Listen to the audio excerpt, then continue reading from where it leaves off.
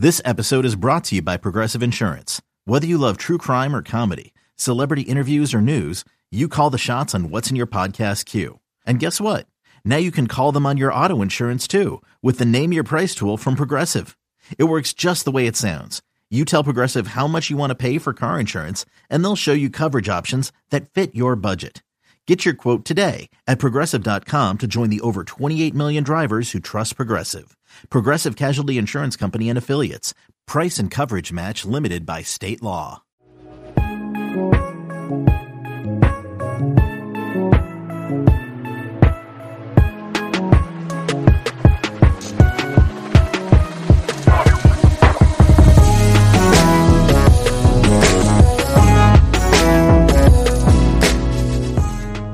Welcome to another episode of the No Ceilings Podcast. I am Tyler Metcalf, joined as always by Tyler Rucker. Rucker, how are we doing?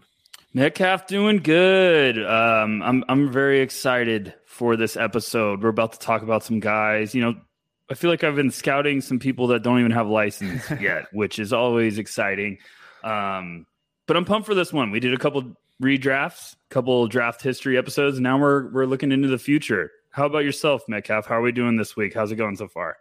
I'm excited for this one. It's something a little different that neither of us have really done in the past when it comes to our scouting process. So I'm kind of intrigued to see where you landed on some of these guys. And like you mentioned, the last couple episodes, we looked at past drafts and what we learned from them.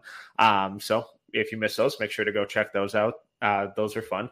But for this one, we're looking way into the future and way more into the future than I've ever really looked in my scouting process. More than the surface level YouTube highlight dives.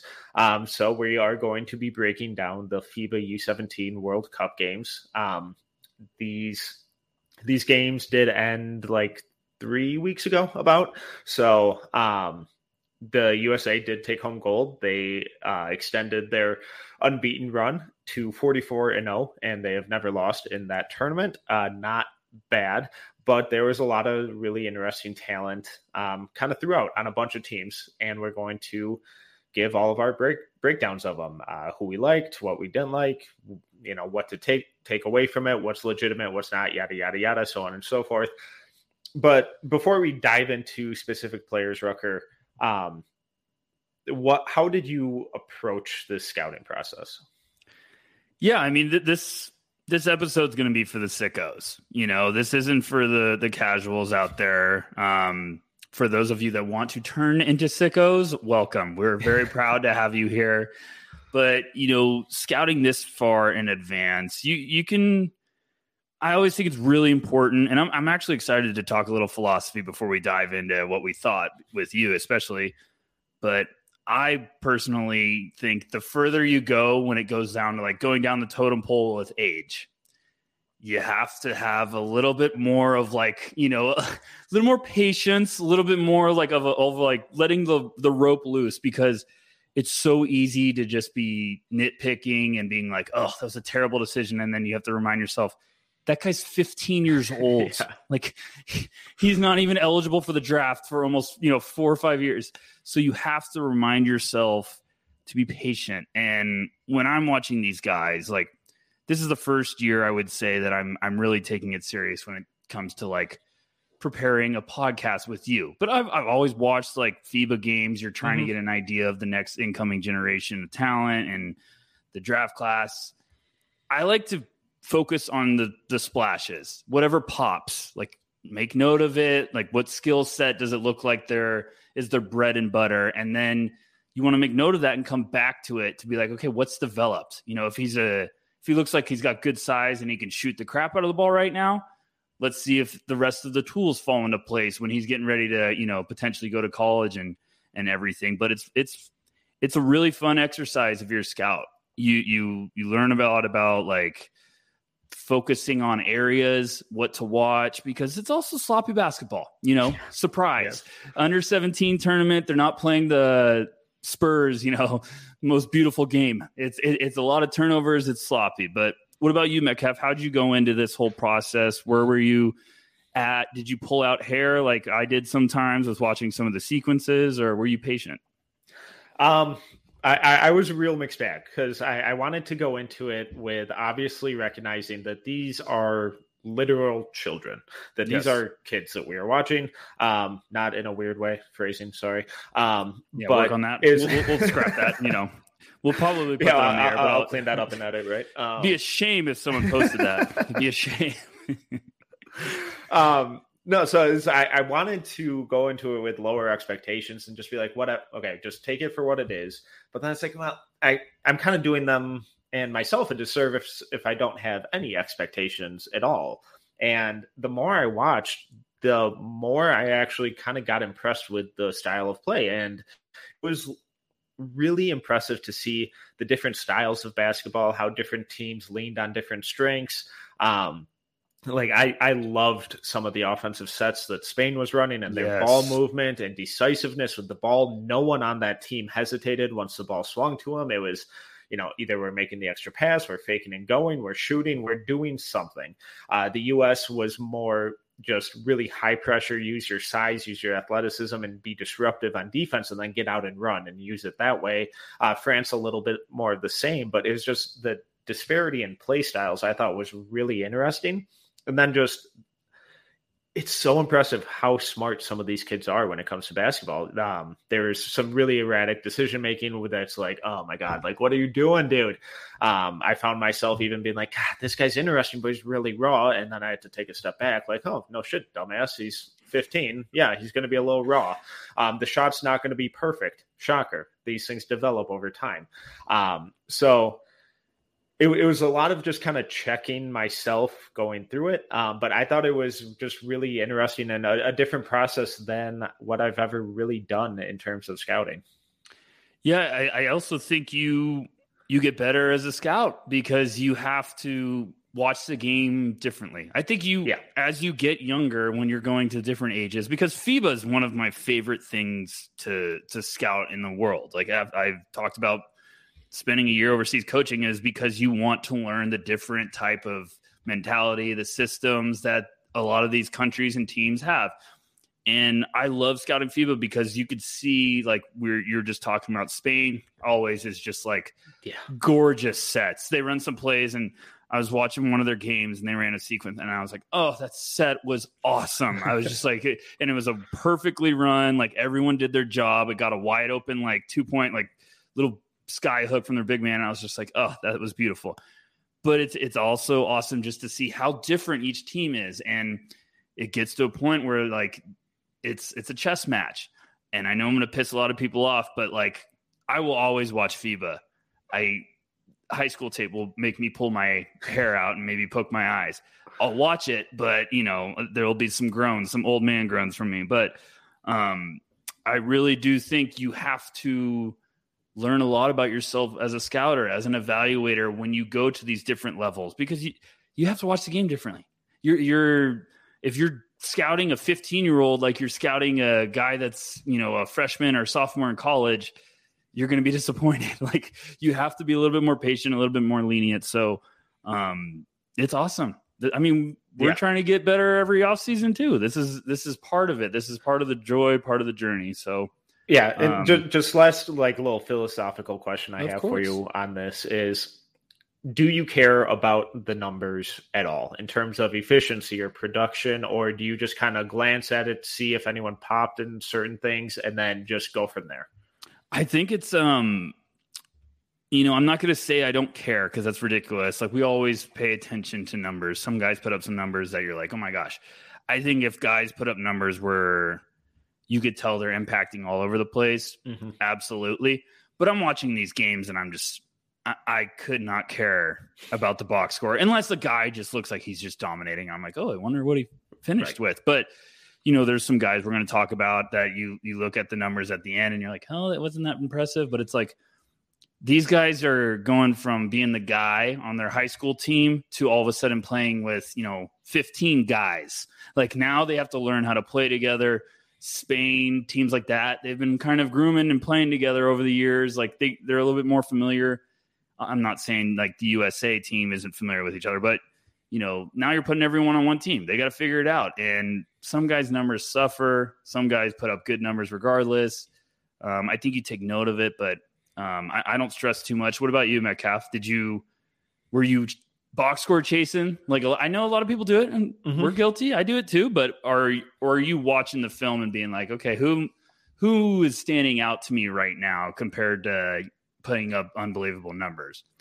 Yeah, and I always check the box scores like before each of these games just to get a sense of, okay, did anyone dominate in this? Was it kind of spread around? Did anyone just have a real stinker? And then, if they did, just why? Just like what caused that? Is it because his shooting mechanics are really that awful and he has like no touch and the shots all over the place? Or did he just shoot poorly? Did he just have one of those games? And was he still trying and kind of producing in different areas? So I don't, like you said, to say I don't care about the numbers is a bit much, but I kind of don't really care about the numbers. And I'm just more intrigued at this age. How are they playing? How are they finding ways to contribute? Are they chucking every time they get the ball, or are they occasionally making the extra pass, or, faking and going, or, just what are they doing? Where's the effort? What does their defense look like?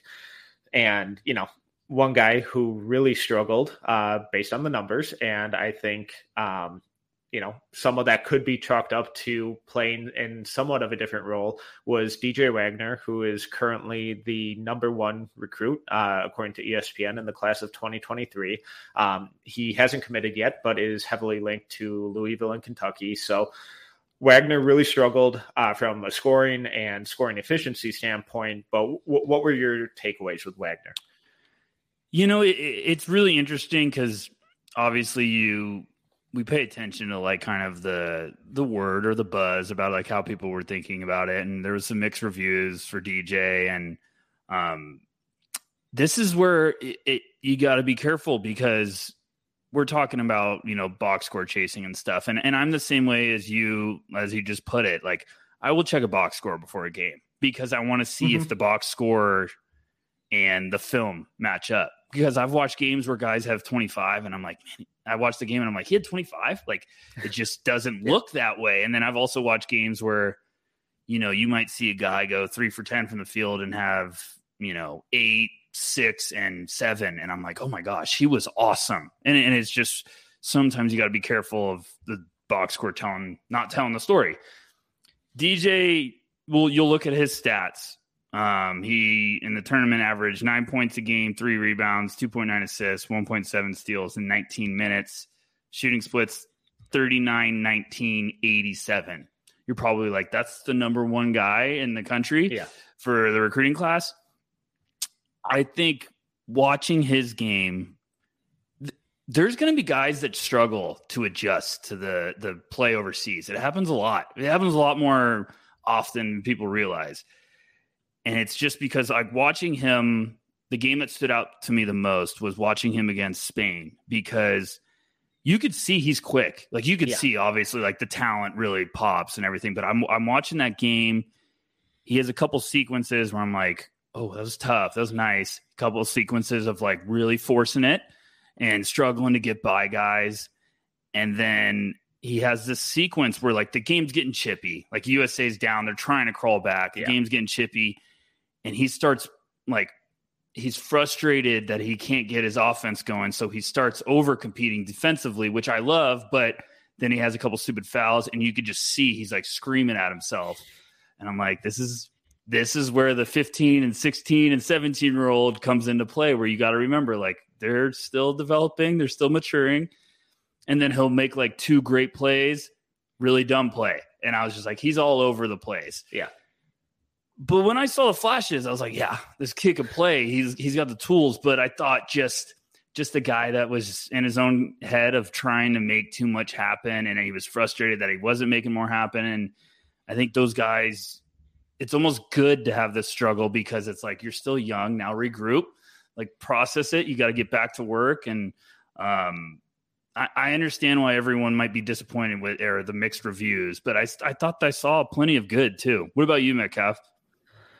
I actually came away really impressed. And obviously I wish he would have shot better whatever. I thought his ball handling was really creative. His change of pace, his change of direction, like we saw in those clips, his ability to kind of get to those floaters, finish with either hand at like different angles at the rim, I thought was really impressive. He had a decent amount of vertical pop in the open floor. Yes. He had a couple transition dunks where I was like, oh, okay, you got up a little quicker than I thought you were going to. And then I thought he competed really hard on defense every game.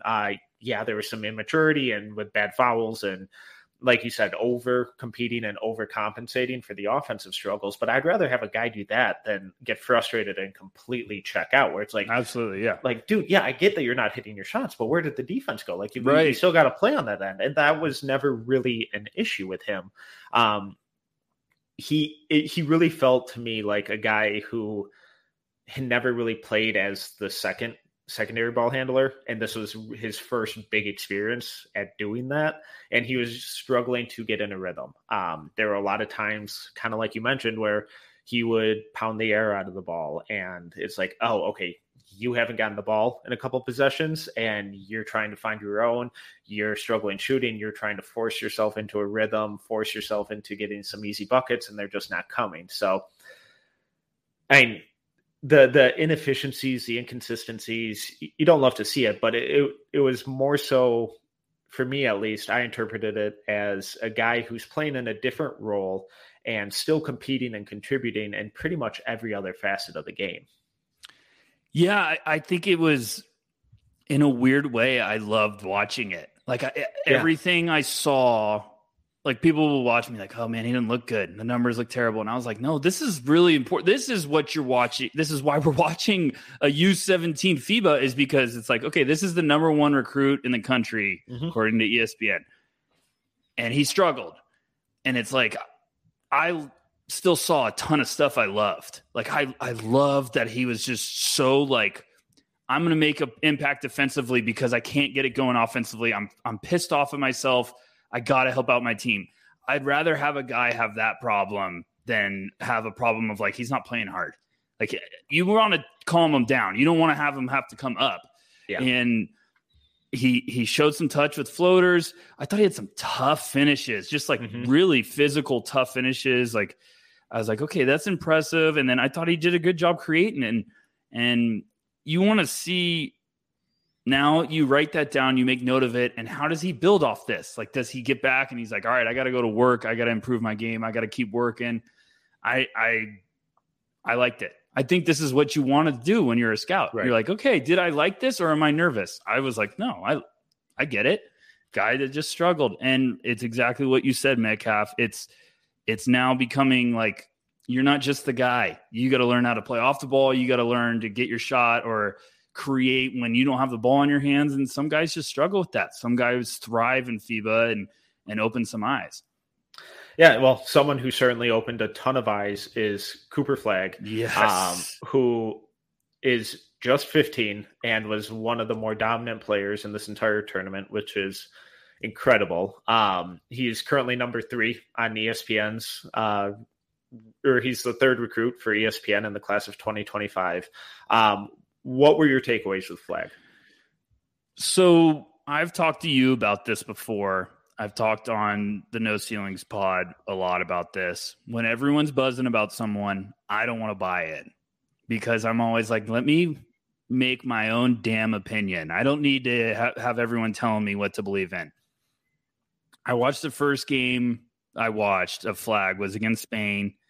I kept waiting. I was like, okay, he looks solid, blah, blah, blah. Then he has this play you see right here on tape for everyone watching on YouTube. He basically just like manhandles the point guard at half court, rips the ball away, throws it up for an assist. And I was like, okay, he got my attention, Cooper. Then he starts having some of these blocks, some of these like playmaking flashes.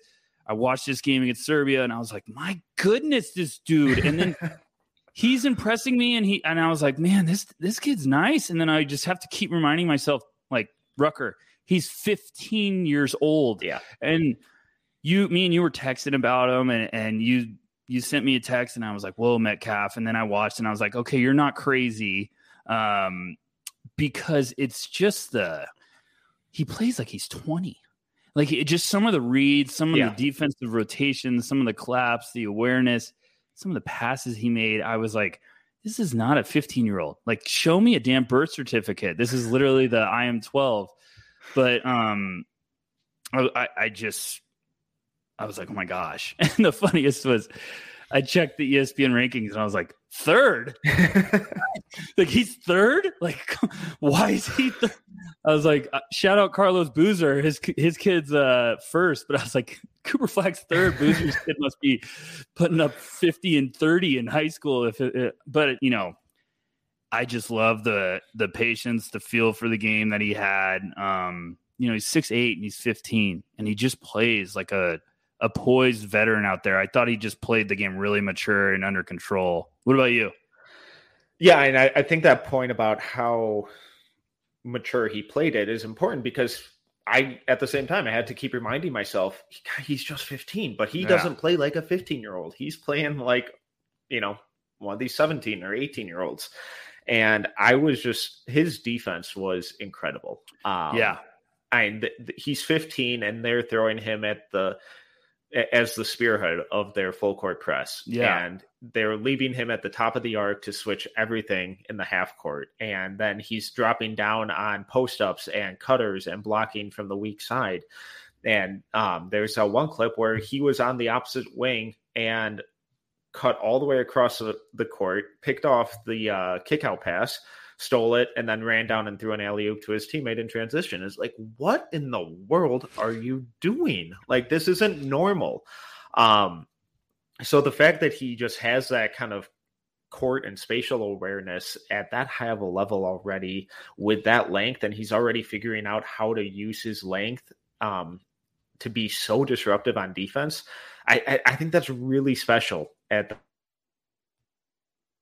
that age, and playing up 2 years against some of this competition, who's really impressive international competition. I just couldn't help but being incredibly impressed. And then you just throw in his motor, which is incredibly high, and shows up on his rebounding on both ends of the floor. Here's a menace on offense. He tracked down a ton of defensive rebounds. It's like, there's really very few things not to get incredibly excited about with him.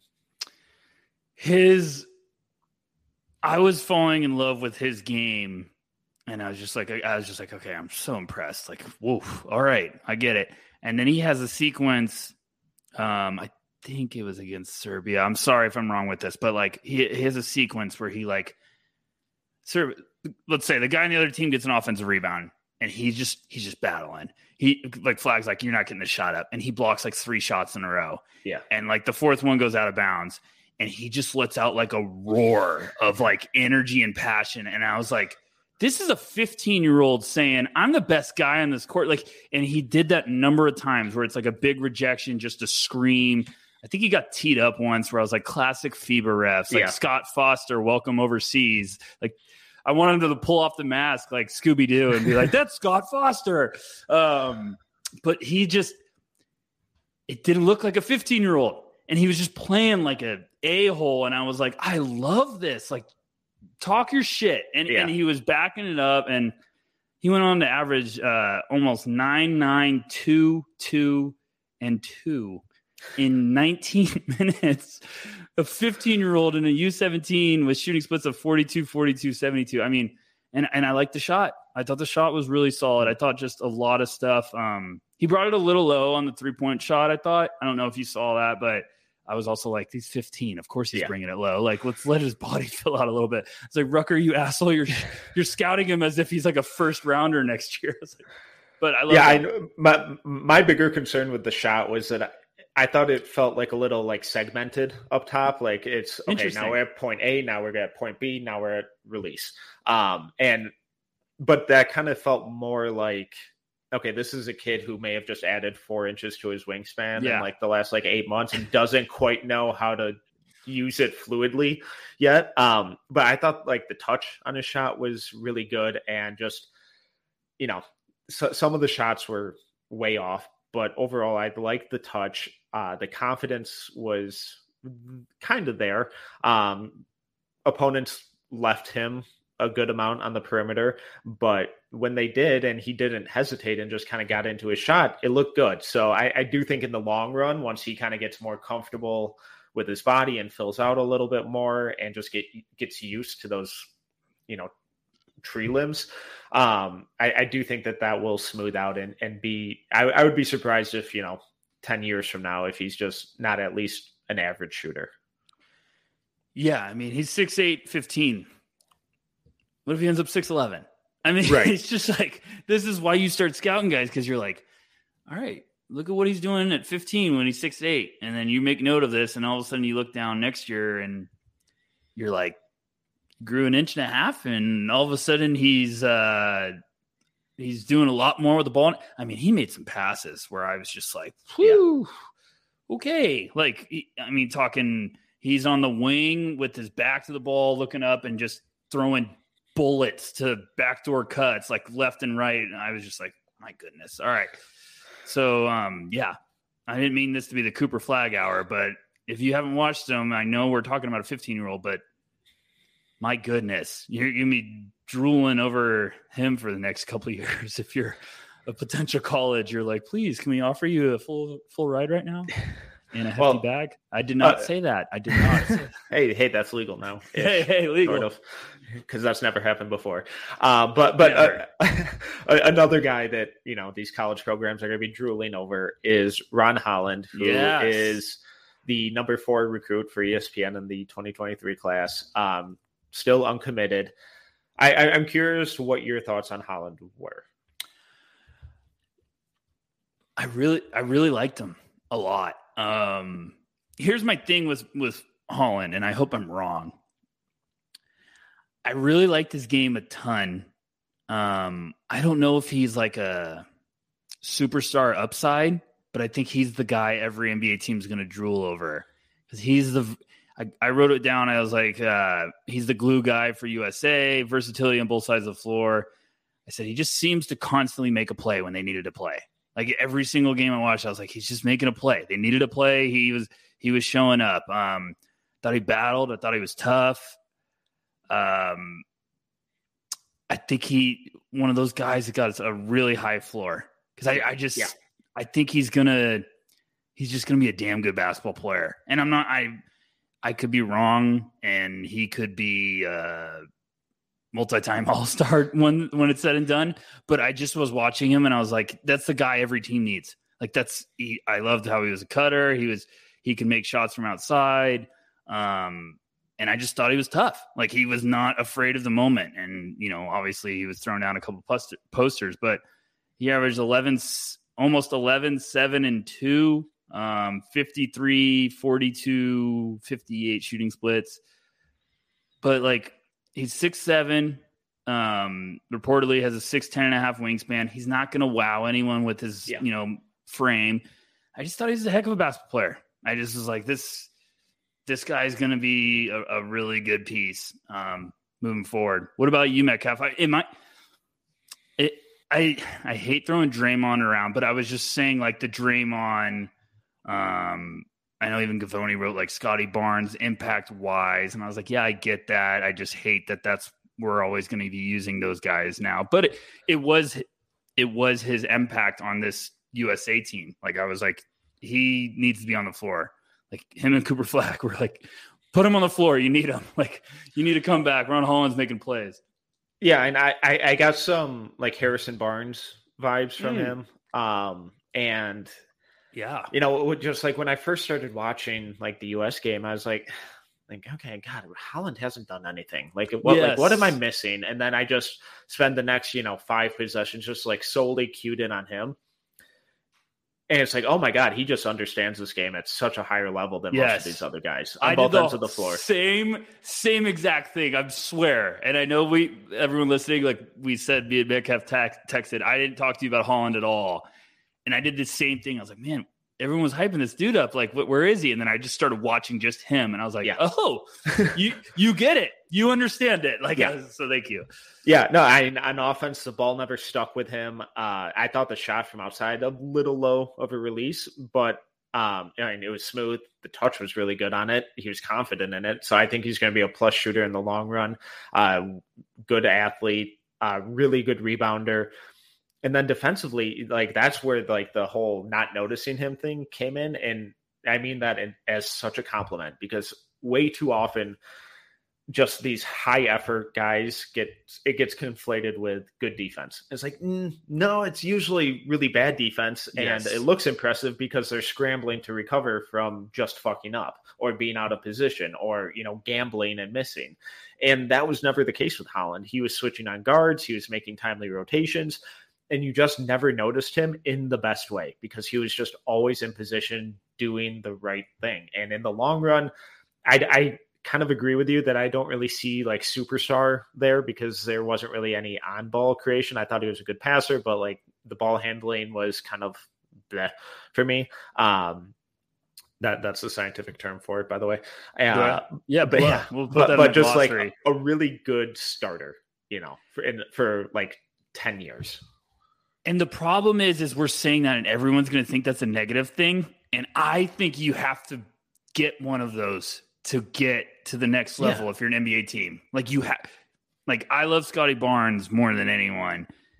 And Scotty's special because his frame, his measurables are freakish and all the tools. I don't know if Ron Holland's ever going to get to that, but like he might be a guy that plays 15 years at the NBA level and it's just, you have to have him. Like I hate using like Draymond and stuff, but that's the type of, I have this piece coming out tomorrow, and I talk about it in there, so I'm not trying to spoil it too much, but I'm like... And where would people find that? At NoCeilingsNBA.com. It's free. I'm actually really pumped for everyone to read that tomorrow because I pretty much was like bleeding through my fucking fingers writing it. But I talk about every team that wants to become a champion needs to get a glue guy. You have to get a guy that does not need to score. He can make everything easier for everybody else. It can be on the offensive side of the ball. It can be defensively, just making plays, just showing up. And Ron Holland is that vibe to me. And I think those guys, we drool over superstars, but those guys are so damn important in the NBA. I mean, you look back at all the title teams, they all have them. Like Warriors just won with Draymond. You look back at, I talked about the 08 Celtics. I'm not being biased, but I was like, James Posey was a glue guy on that team. He was really, really important because of his defensive ability. Didn't need to do a lot offensively, but he knew his role and understood it. Like every team has these. Shane Battier with the Miami Heat, and that's where I'm saying, I think Battier might actually be a really good one. That's what I'm saying, Metcalf. Yeah. I've worked hard on this fucking piece. Let me thrive here. No, just kidding. I know exactly. But that's what I'm saying. Like Holland gives me that vibes of just like really, really important player. And I didn't mean to go on a rant, but now I'm fired up. And I'm glad we're back talking about actual scouting. This is great. I'm having a great time. Well, while Cooper Flagg and Ron Holland were super impressive, I think Jeremy Fears is another guy whose name should be right at the top of the list of guys who really had a coming out party. Fears is currently committed to Michigan State and the 42nd ranked recruit on ESPN. That after watching this tournament, that feels like an absurd rating for Fears. But what were your takeaways? I actually, weirdly, if it's okay, I kind of want to hear what you thought first because I had some weird thoughts about Fears, but I switched completely, and I'll tell you why. But I want to hear. Well, you start off, Metcalf. Let me throw it right back at you. What did you like about him?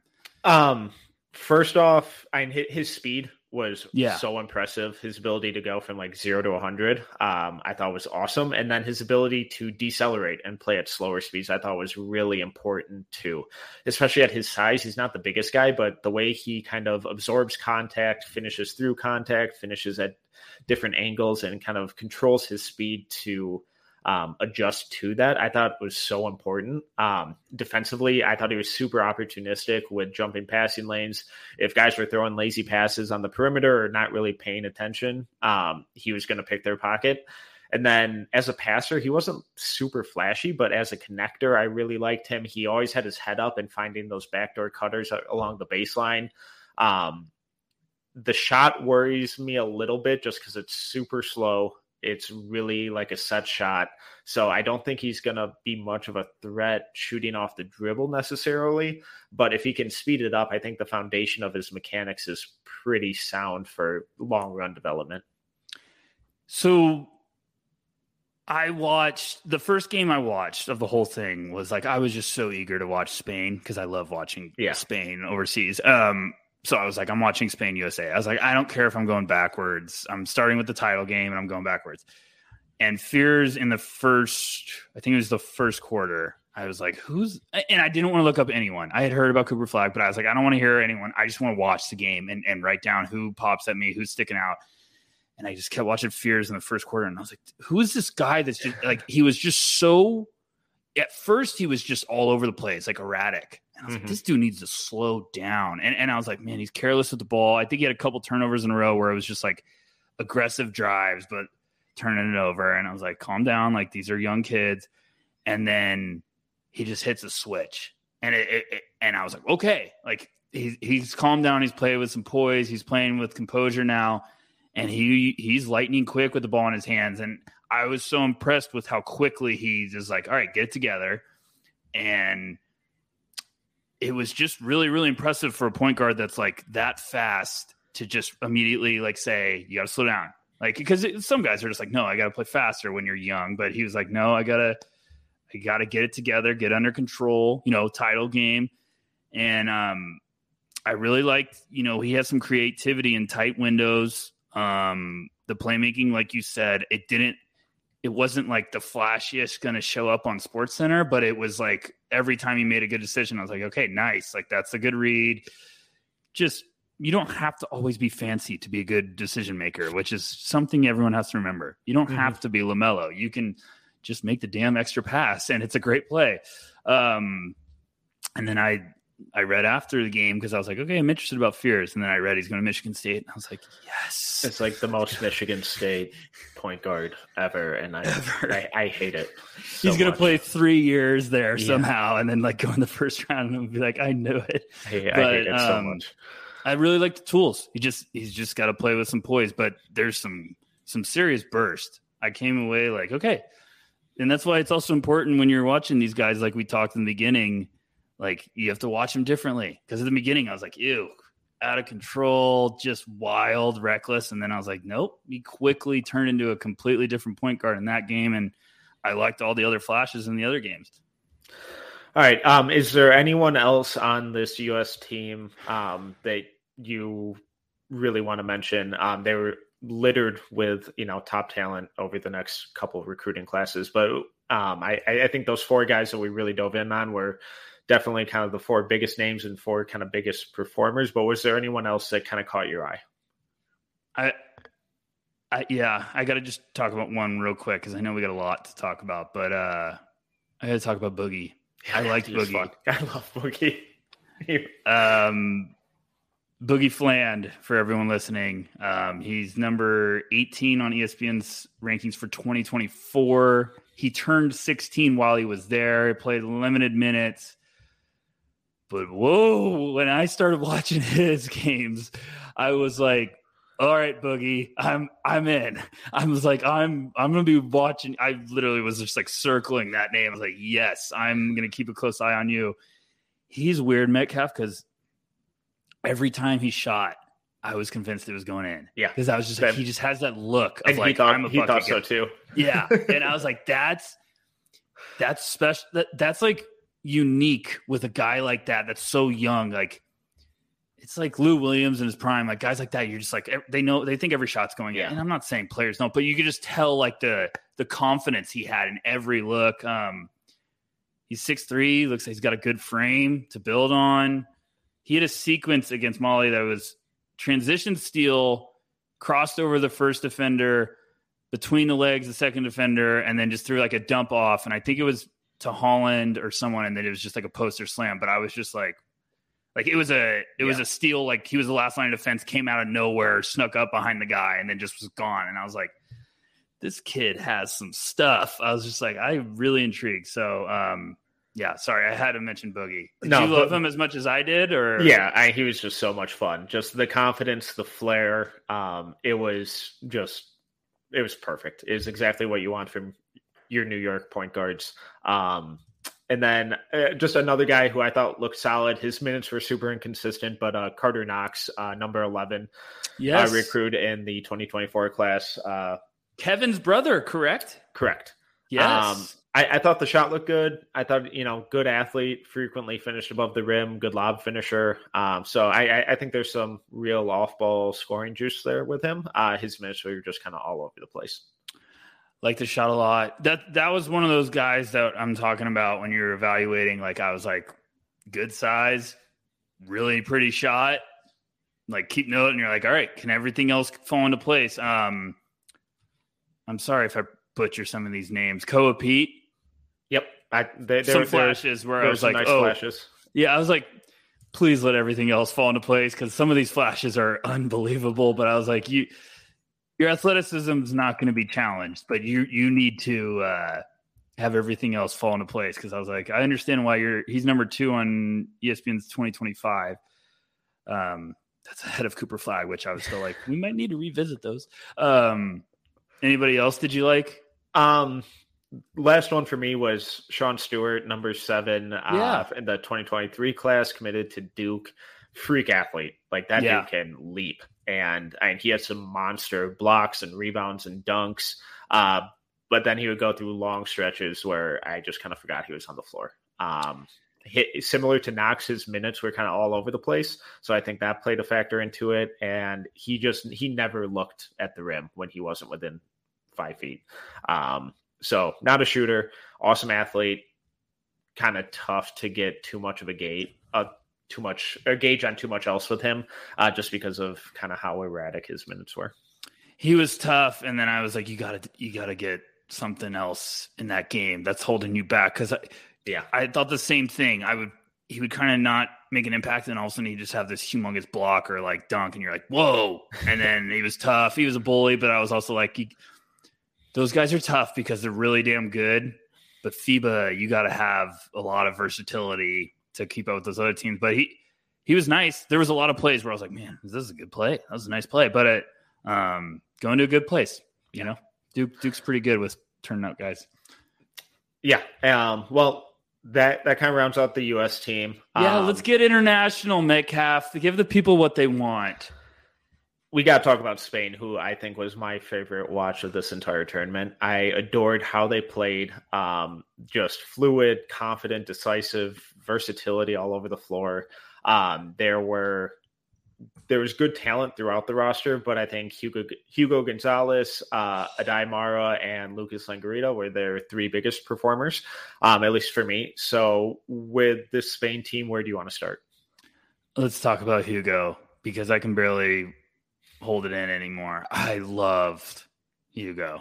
I mean, this dude was just like, that was the play you just showed. Literally, it was 2-2. And I remember I watched that, and I think I literally texted you, and I was like, oh my gosh, I'm already in love with Hugo. Like, he just played the game with poise. I loved how he was aggressive. He was fearless. He was confident. And then all of a sudden he had a couple plays where his athleticism just was like, oh shit, this dude's trying these dunks, this fast break dunk. I was like, where did that come from? And I was really, really intrigued with his game. Obviously, like Spain and a lot of guys overseas, they have a lot of really fascinating. This was my favorite one. For everyone listening that can't see it, I literally wrote this sequence down. So that sequence was defensive rebound, throws a gorgeous bounce pass up in transition. The point guard goes up for a contested layup, airballs it. Hugo comes flying out of nowhere. He catches the ball in midair, throws down an oop. And then my favorite part was the next possession. Spain gets a stop, defensive rebound. Hugo's literally the last person, line, on the court. He's closest to the opposing baseline. They throw the ball up, guys shooting a 3 in the corner, and you see this guy just fly from off the screen. And I was like, oh my gosh, that's Hugo. And he looked like he was just trying to throw down the biggest tomahawk, but he ends up missing it, steps out of bounds, and then he just was frustrated. But that stuff pops, because that's just giving a shit. That's just high effort guys. And, he had the rest of the game besides that. And one of my favorite sequences was he had an and one and just walked towards his bench and just started screaming at the top of his lungs. He's a madman, and he has the game back it up. But yeah, I told you guys I was barely holding it in. What about you, Metcalf? Hit me with it. He was just so much fun. Just the constant effort, the athleticism was incredible. And it's all really functional stuff where there's really impressive vertical pop, but then there's really controlled and like balanced lateral movements with Euro steps and avoiding contact, getting to the rim. I wanted him to just be a little more consistent with his at rim finishing. Yes. But again, it's like, okay, he's 16. He's a 2005 birthday. I believe he's 17 in December. But it was just awesome. He was just so much fun. Like I said, all of the athleticism was functional. He was constantly using it in a variety of ways.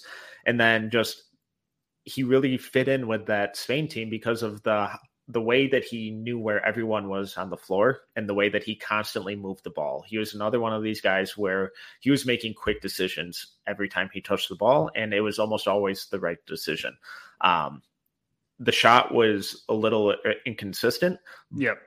But the base of it, the foundation of it, I think is really good. And if he continues to just kind of get that more consistent, like most teenagers tend to do, then that becomes a real weapon. And that just opens up so many doors for him because like we saw in those clips, he's already so comfortable with the shot fake and drive. And then he can score. He can not, stop on a dime and pull up in the mid range. He can dump off. He can kick out to teammates. So it was just a really impressive all around game. He just has some veteran swagger to his game of like, okay, hit this three. Next time I'm going to pump fake you, make you collapse, dump off to the big man. Like he just, like you said, he knows exactly what he wants to do with the ball. He knows exactly how to make everyone kind of react to him. I love how aggressive he is. I feel like I watched a game too where he tried to dunk on someone kind of rejected him and they called a foul. But I think he was like kind of shocked of like, whoa, okay. I didn't know you could jump like that, but he was just so aggressive. And he was one of all the teams I watched. I was like, that's one of the top names I'm keeping an eye on, especially with the international prospects. I love them. The shot definitely needs to come around a little bit more consistent, a little bit quicker, but if he could do that and finish, everything else was so impressive for someone that age. I was like, okay, he's checking a ton of boxes. But love them. Let's get away from him before I talk too much. All right, Langarita or Mara? Who do you want? Talk to me about Langarita. You're high on him, Metcalf. You're being cautious. I have a feeling you might have a little bit of a crush on Lucas. I love this kid. Yeah. See, I told you I can read you. I love this kid.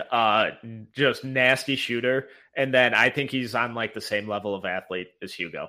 I think he's really impressive straight line speed. And then he is dunking on guys consistently. He's finishing above the rim, solid passer. And he just blows by, who was that? I couldn't see the name, but someone on France there. And I thought his shot was already way more developed than where Hugo's is at. I think the defense was a little more inconsistent than Hugo's, but still really solid with his positioning and his work rate and all of that. So this is a kid who I was just really impressed with his constant movement on and off ball. I thought his ball handling and kind of creation in the mid range and ability to get to the rim was really impressive. I love the way this kid played. It was funny because watching him, Hugo's number 16, Lucas is number 12. And I swear every time I looked up and someone was throwing down a dunk, I was like, oh, is that Hugo? And I was like, oh, it's damn Langarita again. Like, but he's nasty. And I wrote down like really good feel. I love the way he plays. I was like sneaky athleticism. He really gets nasty. I like a lot of the tools with his game. And then I even wrote down classic Spanish player with good feel and tools, and you start to fall in love. Yeah. So, I mean, the more I kept watching him, the more I was like, he's just nasty, and he's a competitor, and I love the aggressiveness, and I thought the shot was solid, rock solid from outside, and but I knew it. I could tell. I was like, Metcalf's in love with this guy. I get it, not to be weird. He's in love with him as a prospect. Phrasing. Phrasing. Yeah, and just the confidence. And the biggest thing for me was just how much the athleticism popped with him. Yeah. And the way that he used it to kind of get into his shots in the mid-range and get to the rim. It was something that I really wasn't expecting from him, because when you first look at him, you're like, okay, he's probably a shooter. But then, he finds a lane, he bursts into it. It's like, oh shit, he just blew past that guy. And then you see him dunk it on the, rotating weak side defender. It's like, oh, where did that come from?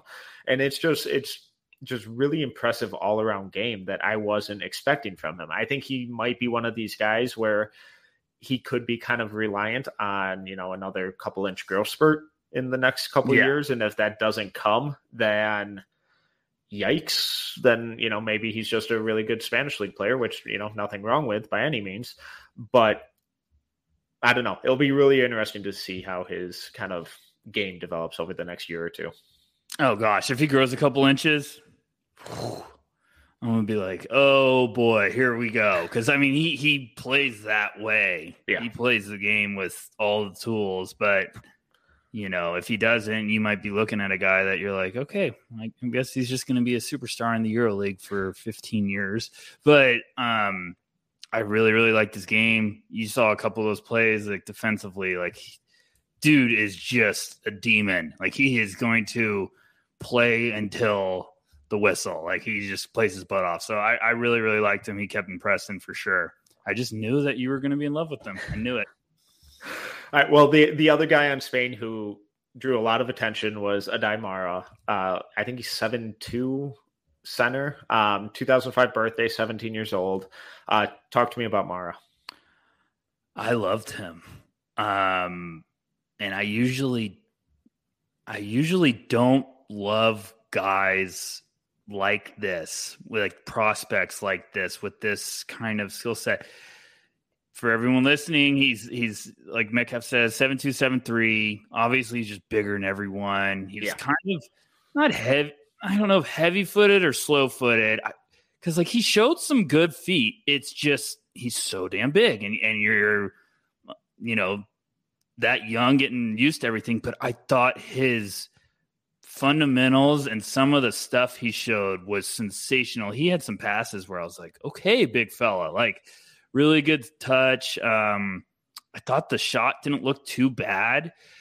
The thing is, with big guys that are this young, and from like having experience with a guy like this overseas, that advanced with some of the skills at that young of an age, I was like, oh my goodness. Like that's where I'm like, because they usually click at really different times. So if he has all of that already, like kind of brewing, there's some really intriguing stuff. Now he's got to get quicker. He's more of like a drop down big right now. Like drop coverage, the mobility's got to eventually one day come around, but just that skilled, with some of those foundational pieces to develop. I was very, very impressed, and he just kept making plays each game. I was like, dang, that was a nice play. Like, what about you, Metcalf? I feel like now you're going to tell me I'm crazy, but you're probably just still drinking some of that haterade when it comes to the bigs. No, I liked him. I was hesitant right away. Because I think the first game I saw, he only had a few minutes and didn't really make a ton of impact. And he had like a top of the arc 3 where he just clanked it in straight off the backboard. I'm like, oh God, no, is that his touch? Yeah. And then like his first like 4 baskets were just him simply being 4 inches taller than anyone else on the court. But then you started seeing him operate from the elbow and some of his post footwork. And I thought he was the most creative passer in this entire tournament, regardless of position. The way he finds cutters is really impressive. The quick decision-making, common theme with all these Spanish guys. And the post footwork was incredible. I thought his touch inside the lane and from kind of the mid-range on jumpers was so much better than that clanked in 3 that he showed. And the defense, it's all about what he does at the rim. he gets dragged out to space, that's where I think things get kind of messy and kind of gross. And that's where the slow, heavy feet, high hips come into play, and he can't really move unless he's dropping to the rim and then using that length. So I liked him. I didn't love him. I think he needs to get a little stronger, needs to figure out how to move in space a little better. But the basketball IQ, the timing and ball location when protecting the rim was really impressive. And then I just couldn't get over how impressive it was, his ability to pivot multiple times, keep that pivot foot down, and take multiple steps with the other foot to extend that extra 4, 5, 6 inches to finish with like a reverse layup when he should have had no business doing so. Yeah, he just checked a lot of boxes, because I'm like you. I went into that, and right away I was like, oh gosh, just lumbering big man on Spain that's just going to be bigger than everyone. And then he started making some passes and showing some stuff that I was like, my goodness, all right, you got my attention. And then he just, one of those guys, the more I watched, the more I kept being like, yes, all right, I'm in. And he's on the right path. He's going to have to keep developing and like you said, get a little bit quicker. But I think there's definite long-term upside for him to become a serious like NBA asset or NBA target. But you never know with these guys. They just need everything to kind of fall into place. But the passing, the feel, the fundamentals, a lot of stuff, I was like, okay, these are really good foundational pieces. He just needs to kind of let everything groom together. Who else you got? Or do you want to, get a little weird with another country? Yeah, I think we got to move on to France. Viva la France. So as we talk about France, I am going to apologize for my pronunciations off the top. These are going to be brutal. So apologies. No offense intended. But the guy that I think we have to start with is Zachary Resacher, 2005 birthday, 17 years old, 6'8" wing. I loved this kid. The more I watched, it was like, holy crap, this dude's got a lot to his game. And it was kind of that similar effect that I had with like Ron Holland, where like at first it didn't really pop. It wasn't like in your face, impact. But the more you watch, it's like, okay, now you're really seeing the defensive footwork, the defensive versatility, the team defense, where he's always hedging and recovering and closing out under control. And then the outside shot looked really good. Once he started showing up, I was like addicted to it. I was literally like, okay, I need him to get the ball every time. Because he just kept showing some stuff. And I was like, boy, that size, that mobility, moves well. I liked how he played. I thought he played with really good feel. I just thought he was always kind of like understanding of where he wanted to go and where the ball was supposed to go, and did a great job of reacting. Just kind of waited and lulled the defense to, give him an opening. And, I just wrote like hard not to get excited about the long-term potential and upside. Like, it's just like smooth feel for the game. I thought like he's quick, but I was like, he just needs to get a little bit more like explosiveness and kind of if you want to say, he just needs to learn to use the gears a little bit more. Like he showed plenty where I was like, that was really, really dang impressive. And he was one of those guys I was like, woo, like when I was done watching all this film, I was like, okay, 35 on France. That's the number I'm remembering. And I really, really liked him. You understand why people are buzzing about him. It's just, I know. Like I was just like, oh, this is an easy one. Like I really like his game because he just kept making plays all over the court, where it was the outside shot, it was defensively, it was moving off the ball or attacking the lane. I was like, damn, that is a prospect. I was just like, yes, all right, because he averaged 10, 4, and 2 in 20 minutes, 56 and 37 shooting splits. I was just like, hey, absolutely pencil that one in as a long-term prospect. Yeah, it's just that exact like kind of 3-and-D archetype. So I kind of hate using that label so much, but that type of player that I just fall head over heels for every time. The really high IQ team defenders who are always bailing their teammates out and then recovering to their own situation with perfect footwork. It's like, God, it's just perfect defense. And I just loved every second of it. He's going to be a guy who I think it is going to be up there with kind of Hugo as some of, two of the next top international prospects in the upcoming, was that 2024 NBA draft or whenever they're eligible. Whatever it is. Okay. Yeah. Everyone calm down. All right.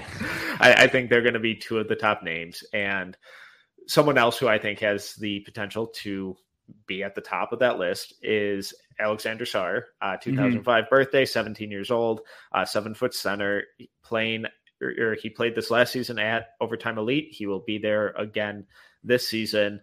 What were your takeaways with Sarr? I was impressed. He doesn't move like a big. He moves like he's a athletic forward or, one of those power forwards that could jump out of the gym. I kept seeing some tools. I kept seeing some flashes. I was like, I really, really like him. He's a little thin. He's 7 foot. He could jump out of the gym. He just kept popping. And I was like, okay, with him, there was plenty of flashes. I was just like, okay, are you trying to be a perimeter big, or are you trying to eventually be a downhill guy? Not trying to say this as an insult, but it's like, are you going to have a Kai Jones kind of like, what are you? Are you the athletic big, or are you going to have the craft to kind of be, let me feed you down low, let me get you some touches? Because he would step out and show some range, and I was like, okay, that's really nice. He had some defensive reads that I was very impressed by. I just need him to get a bit more physical. And it's just one of those things, like the skinny leaper. Like, I need you to all of a sudden become a bit of a bruiser. Like, you need to be a tough screener. You need to not be afraid to take on contact, because everything else was really damn impressive. But I don't know. What about you? He was one of these guys where the more I watched, the more I liked. Where at first it's like, I hate to throw the S word out there, but it's like, you feel a little soft.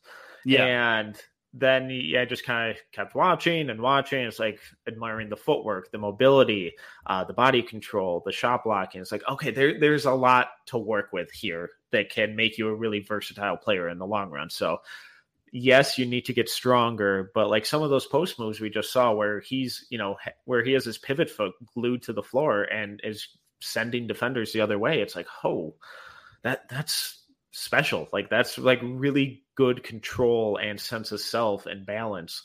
So I think that type of stuff is really promising for the long run.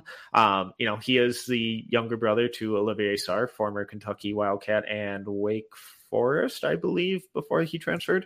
But he's just, like you said, he's a really fluid athlete, big time defensive playmaker. It felt like his defensive rotations and positioning has already taken a leap since that OTE, period or season ended.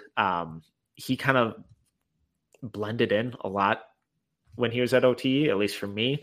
And I felt like he kind of stood out a lot more during this tournament and kind of played to his strengths a little bit more. Yeah, I mean, I liked a lot, but I think, and I'm not trying to sound like an old man here, but like, he averaged 12 points a game. He averaged 3.9 rebounds as a 7 foot big with athleticism. It's got to be higher.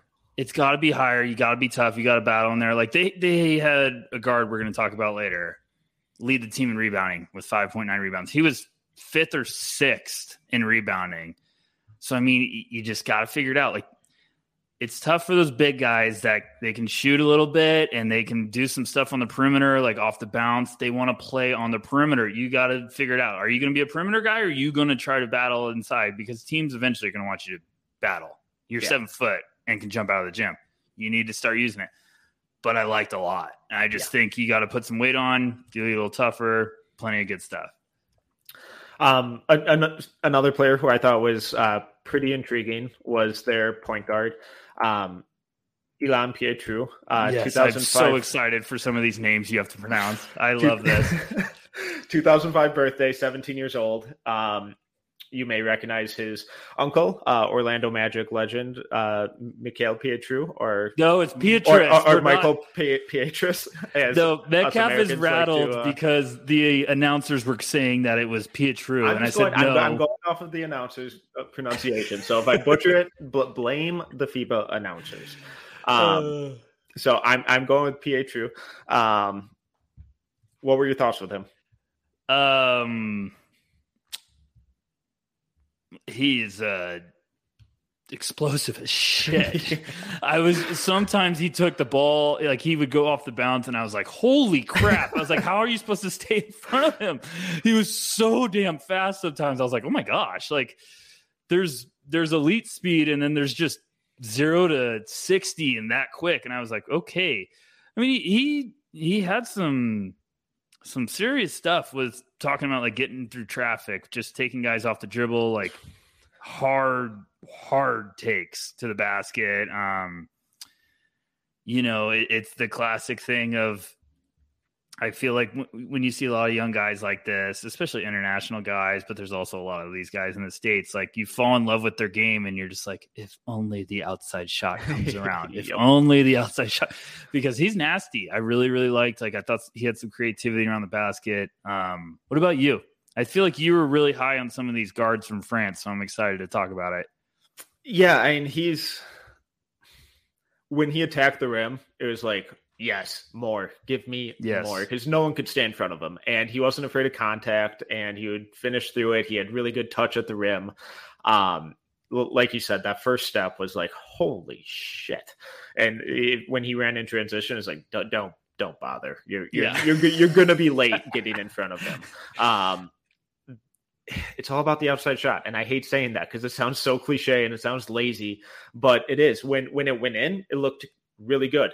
But his arc and trajectory on it looked significantly different every time, where there would be shots where, the mechanics look really good, and then he airmails it like 3 feet over the rim, and it's like, what the fuck was that? And it's like the next shot he drains. It's like, what are you doing, dude? Like, how are you this all over the place on, you're gauging the distance.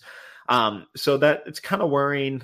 But the at-rim finishing stuff was awesome. I loved his defense.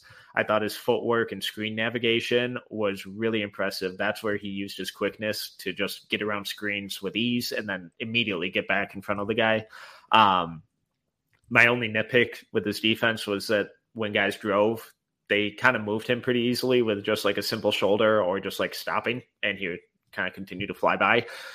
So he kind of would lose his balance on some of those a little too easily, but that's just nitpicking a little too much. But it's like, God, if that shot can get to anywhere near average, it's like this could be a guy.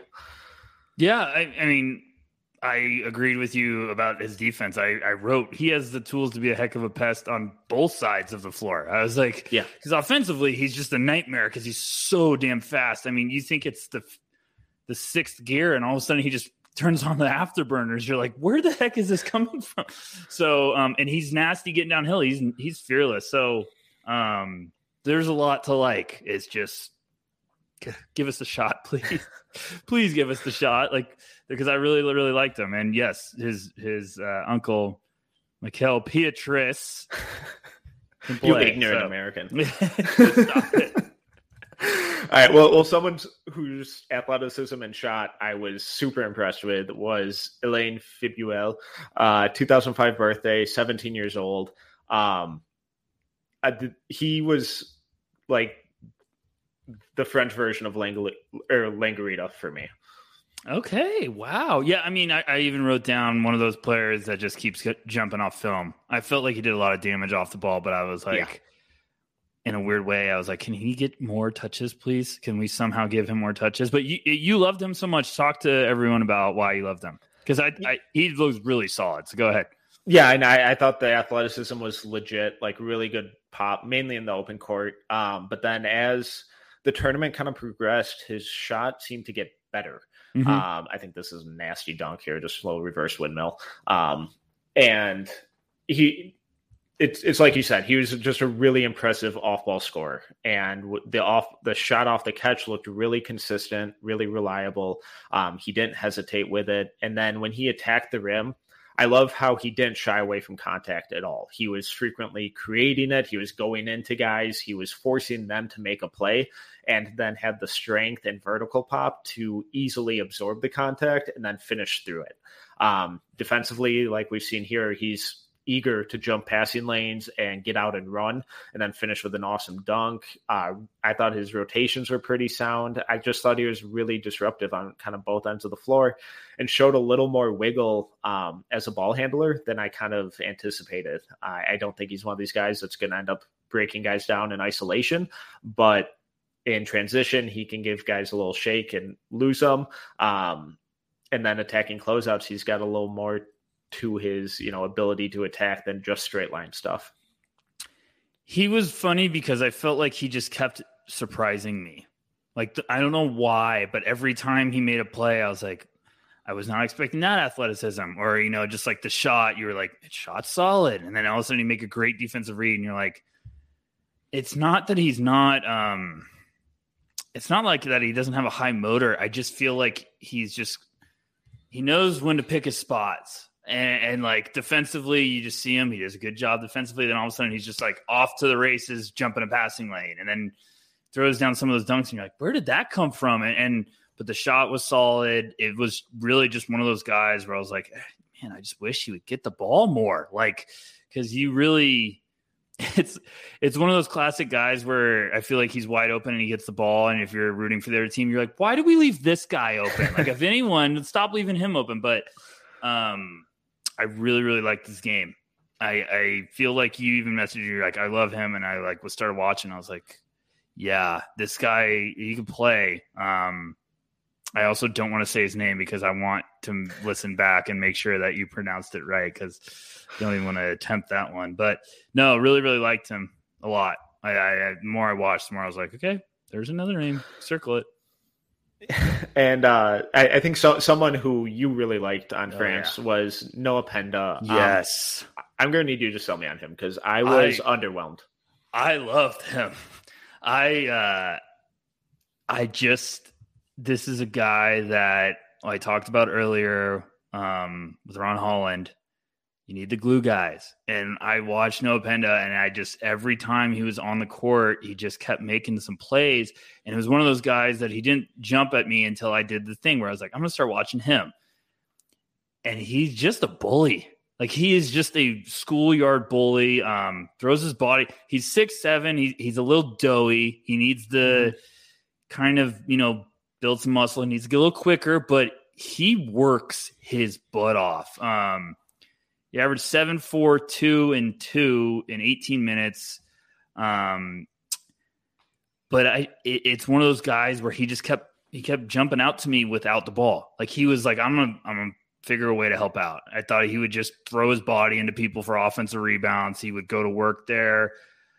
I just kind of liked this game. I thought he's giving me Jeremy Sohan vibes, just with kind of like, he made some great reads, some playmaking upside. He understood his weaknesses, if you want to put it that way, and he understood like how to use fundamentals. Like, he had a couple ball fakes where I was like, that's just using, your intelligence. I love the fundamental vibes. He's going to need some stuff to come around to become a serious NBA prospect, but I really, really liked a lot of stuff that he does on the court. He might never play in the NBA, but I just thought, this is a guy that all of a sudden could turn into an outside shooter. Like, he's got a lot of stuff that NBA teams are hunting. I kept getting Grant Williams vibes from him, but Grant Williams, before he all of a sudden found the fountain of youth when it comes to an outside shot and went nuclear last year. But I just liked him. I thought he was nasty. I thought he played the right way. He's just like, I'm gonna beat you up inside. But you didn't like him at all, and now I'm gonna cry for an hour. Now I'm gonna cry. I wouldn't say not at all. I really liked his first step, actually. There were a handful of plays where he would like face up at the elbow and then just one step past the guy in for like a scoop layup. Little inconsistent finishing on those. I'd like to see that be better. Again, he's 17, so shocker. Yeah. Then I kind of liked the touch on the outside shot, but it was really, really slow. It's like, long. He had to be wide open. Yes. And it's like, all right, you got to speed that up like tenfold here. Yes. For that to be an actual thing. But hey, if he does over the next 2 years, who knows? So I definitely think there are tools. I think there's a high level of understanding of the game. It's just, where are those leaps for him in these next couple of years going to be, and how extreme are they going to be? His vision is something that, like, he would get a defensive rebound and know exactly where the ball is supposed to go up the court. And I was just like, the timing he had of, like, it was just like rebound, turn, and throwing it like full legged on the money. And I was like, he's done this like 10 times. Like, he needs a lot of stuff. Like, he's active defensively, but he's a little slow sometimes, but he's got active feet, active hands. He works his butt off. He's just got to get a little quicker. The shot is very slow loading. I don't hate the form. I just hate how long it takes. Because like once he gets it up, it looks great. Yeah. He's just got to be quicker. But no, I just really liked him. It was just one of those guys that I was like, I'm a fan of the sleeper appeal. Like, I was like, this is a guy that I really, really like. But sure. Whatever, Metcalf. Now we can move on. Thanks. No, I think there's some promise. And I have seen other people mention how much they like him. So I am in the minority there. All right. So whether on France or any other team, are there any other kind of honorable mentions or names that kind of, you were like, interesting? Yeah, I'm going to make fun of myself right now. Here we go. You ready? Onye. Oh, no, I can't even do it. Hot start. Stankovic on Serbia. Bailed on it. Yeah, I can't. Come on, give us a first name. Is it going to be a soft J? I don't know. See, guys, I'm going off just the reading. Ognen Stankovic. There we go. Was I right? I have no 50%? Idea. Did I pass the test? Sure. Confidence, and you're good. No, I can't do that. But hey, I love Serbia. One of my favorite places to visit. True story. I really liked him, Metcalf. I was shocked. You texted me and you're like, no one jumped at me on Serbia. And I was like, hold the phone. What about my boy Stankovic? I really liked his game. Thought he had, I wrote sort of a quote, old man at the YMCA that's dominating type of game. Okay. He's 6'6". He averaged 11, 5, and 6 with 2.6 steals in 25 minutes. I just kind of liked how he played the game. I thought he made everyone come down to his level, play a little bit physical, good hesitations. He did a great job of getting ball fakes and stuff to create windows. I thought he was fantastic with he would drive in traffic and be smothered, and his head was always on a swivel, just trying to find teammates and stuff. And I just really, really was intrigued with his game. And then, like, getting told he's 6'6", I was like, all right, I'm intrigued. And I liked his outside shot. I didn't think it was too bad. So just one of those that I was like, hey, I always like watching Serbia, and he kept jumping off the tape on me. But what else do you got? Do you have anyone honorable mentions? There's a guy on Canada, Osizoye Okoye. Oh gosh, I'm impressed if you got that right. I'm going with the soft J's there. They might be hard J's, but apologies if so. I don't mean any disrespect, by the way, but for these kids, that it's not like I'm trying to be mean to them. I just think it's funnier to get it round. I thought he was kind of an interesting on-ball creator and scorer. I think he'd have to go through a pretty serious growth spurt to even, kind of sniff the NBA, but he could be a potential like D1 college guy in a year or two. I like both of the bigs on Molly, but just super raw. Yeah. But Diallo and oh boy, Koulibaly. Oh man, I was gonna guess that. I liked them a lot. It was just they were funny because one was big, like Diallo. I was very intrigued with because he's big. He averaged 13 and 12 with 3 assists. He's just kind of lumbering, but had a really impressive frame. I think he was recently listed at 6'10" in the U16s last year. A lot of damage around the basket, good patience, but I like the tools. He wasn't explosive vertically, like very explosive, but he had good timing. And then the other big, give me that one more time, Metcalf, because you said it very well. Koulibaly. He was like the opposite, where it was like very explosive, skinny, quick leaper. Both of them have very long loading shots that are kind of like watching Michael Myers come out of the closet. But there was some really, really interesting tools. I was like, okay, super raw, but really like them. Like they've ones to keep an eye on. But yeah, that's all I got. You got anyone else? Last one, just real quick.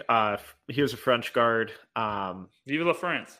Elijah Gabriel Lamar, 16 years old. I thought he was one of the more impressive perimeter defenders, and he was picking up guys, moving his feet perfectly. Some really interesting passing flashes and playmaking. Can't shoot at all.